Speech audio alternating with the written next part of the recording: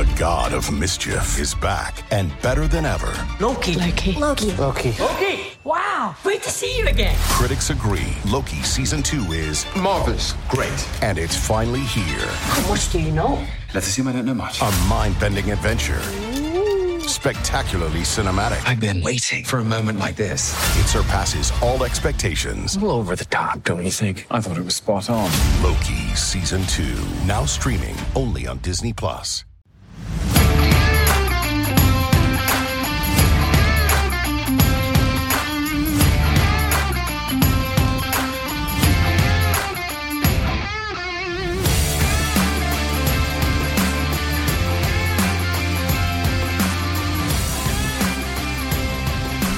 How are you now? How are you on this fine weekend? Assuming, of course, that you are listening on the weekend. I don't know. You do you. Tank Nation, how you doing? Your Montreal Canadiens lose 5-2 to the Ottawa Senators. Hello and welcome to episode 59 of the Bottom 6 Minutes podcast presented by Habs Eyes on the Prize. Look. My name is Matt Drake, and I am slowly wanting to join Tank Nation a little bit when I watch some of these games. I mean, that was one where they probably deserved to win. They looked like the better team to me for the better part of the game.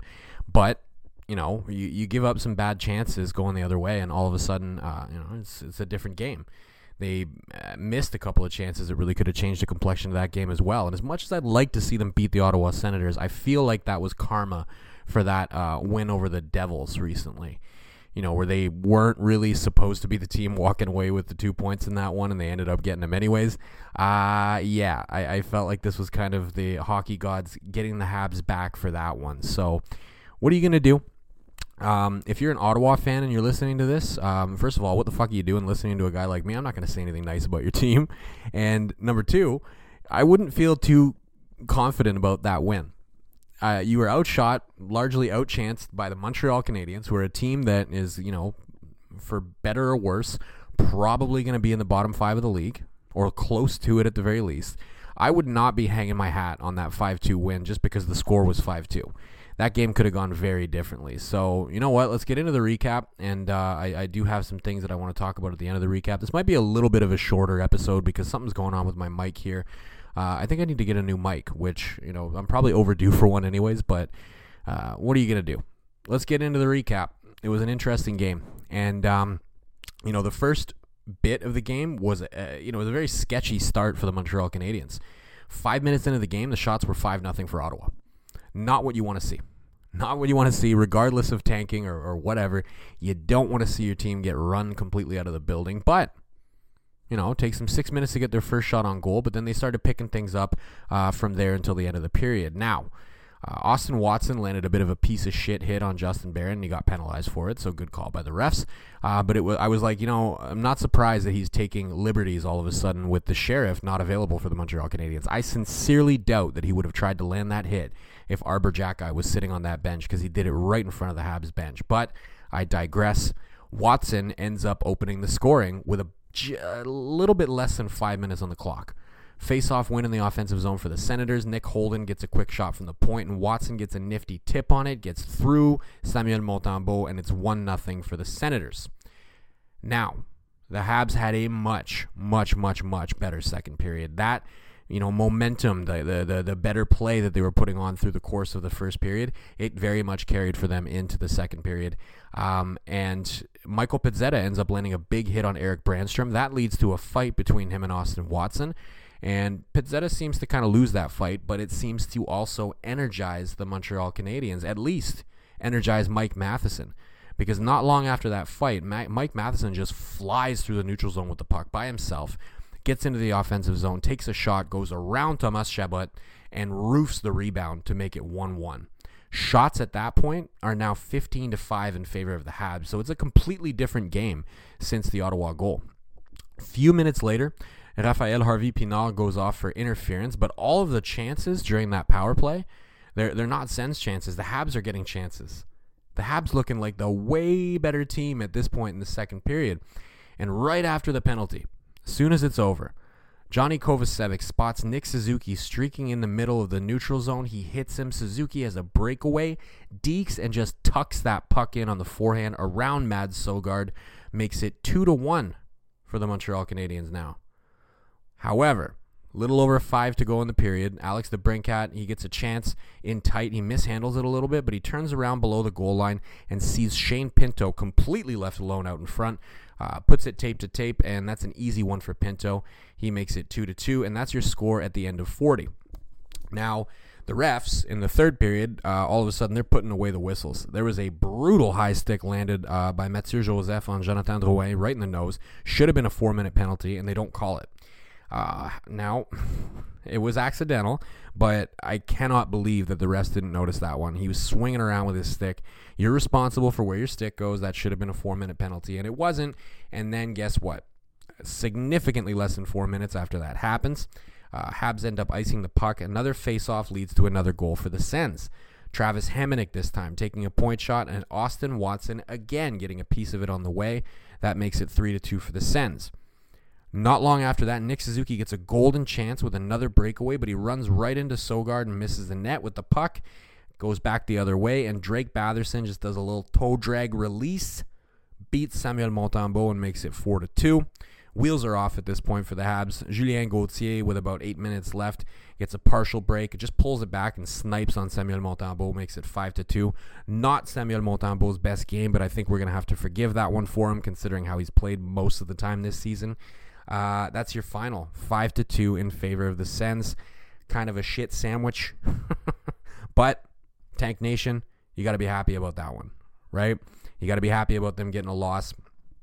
Philly also lost today, so you want to keep pace with them in this, macabre race for the bottom here, where we want to see our teams lose all the time. It sucks. It's not fun. But also Columbus won and Anaheim won, so it was a good day for the Tank.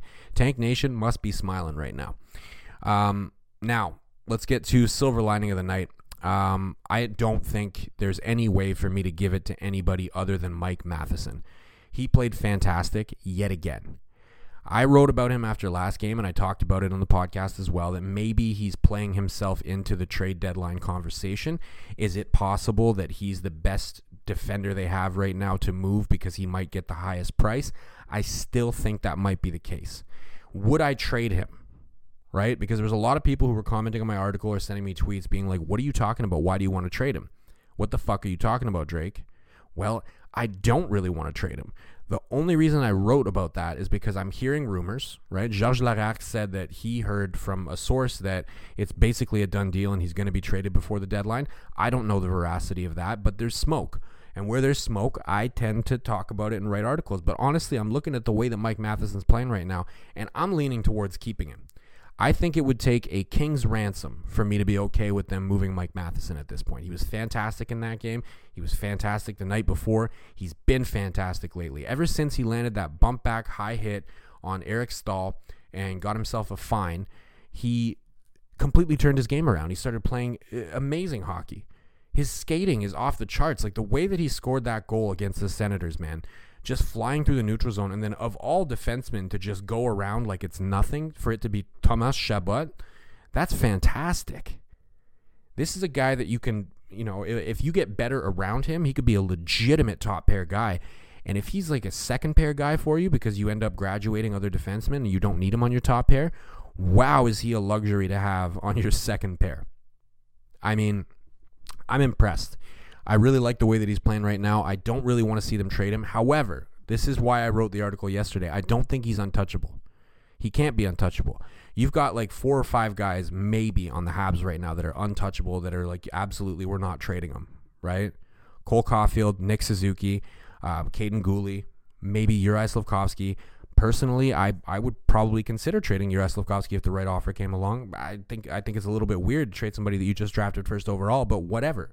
I don't necessarily think he's untouchable. It's a short list of people who are untouchable, and I don't think that Mike Matheson is on it. However, again, I did not write that article because I feel like they should trade him. I wrote that article because I feel like maybe he's a dark horse candidate because he's going to get them a better return than anybody else that they're going to possibly trade. I think veteran defenders are definitely on the chopping block first.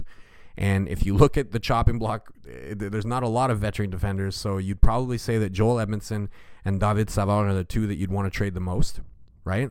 But they're also the two that are not necessarily going to have the same kind of interest that a Mike Matheson would have on the market. So, look, I'm not saying I'm in favor of trading him. I'm saying that he's not untouchable, and I'm saying that there may be some offers rolling in. I just hope that if the Habs do decide to trade him, that they make sure they're getting a offer that they absolutely cannot refuse. It needs to be a 2023 first-round pick plus. We got to be getting a really good prospect, potentially another pick, potentially 2 other picks to really consider moving this guy, because you got to look at his contract too. His contract is excellent value for what he brings. Signed for another 3 years, so he's a controllable asset. Don't trade him unless it's a really good offer. Another, I guess, silver lining. I don't know if you want to call this a silver lining because it's not like they blew the doors off against Ottawa, but I like the way the power play is looking lately. They're starting to get way better at, number one, opening up the seams for them to make cross-seam passes.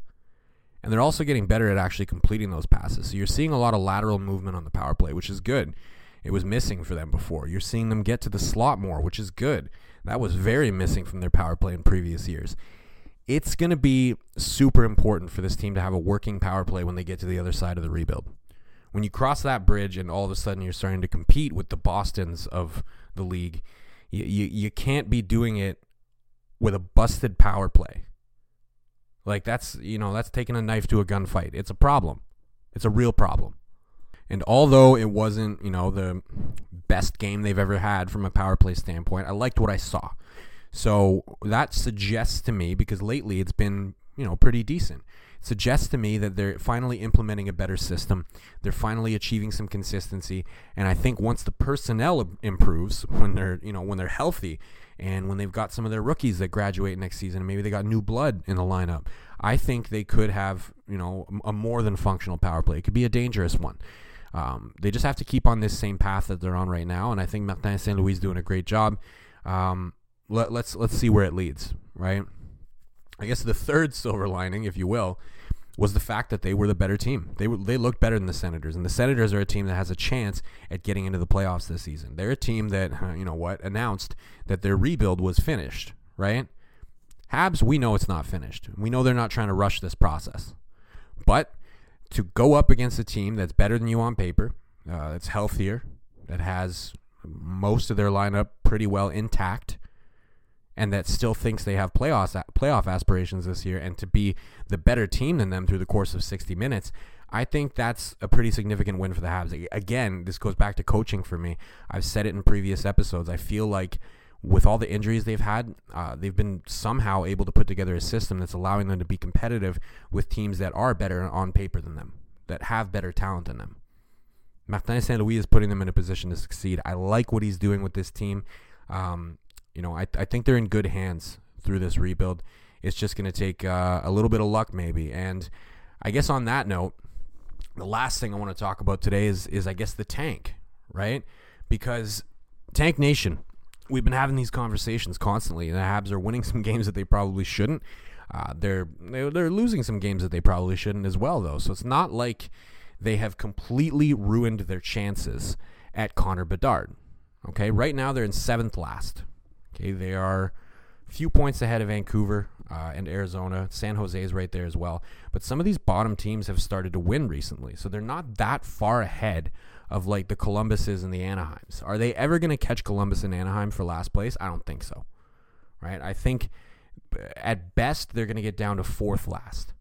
And in order for that to happen, I think we really need to look at this deadline. And I think Kent Hughes needs to be looking at this deadline and saying, who can I move that's going to make a difference on this front?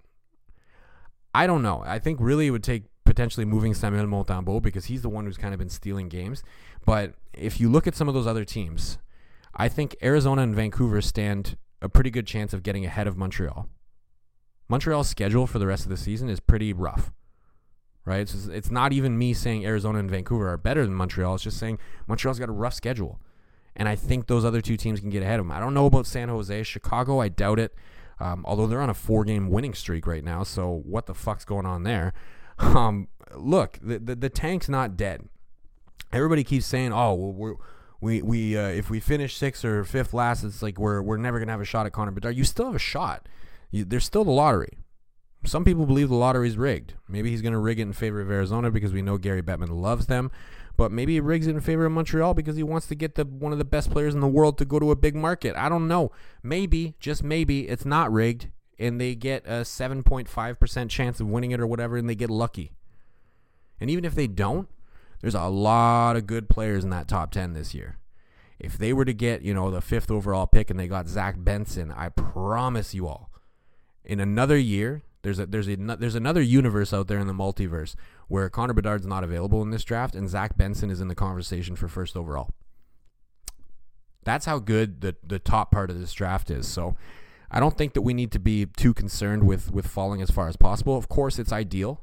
We want to see some of those teams win. We want to see the Habs lose a little bit. But the good news is, wherever they land in that top 10, they're going to be able to get really good talent. So it's going to be exciting. It's going to be a good summer for Montreal Canadiens fans. And, next season might be a little bit more exciting for us. Playoff good? Maybe not, but more exciting at the very least. More wins we can hope for. That's all I really got for you today. I didn't like that game. That game bothered me. But, hey, it's a loss. It's one for the tank. We're running a little over 16 minutes. So encore, c'est une grosse soirée pour les employés de soutien. We're on Spotify, Google Play. We're on Apple. I'm on Twitter at DrakeMT. Drop me a follow. I would appreciate it very much. I'm also on Substack, mattdrake.substack.com. I am posting some work there still until we officially transition Eyes on the Prize over to a new platform. We're still working on that, and it's going to be happening as of April 1st. So stay tuned. And of course, à la prochaine.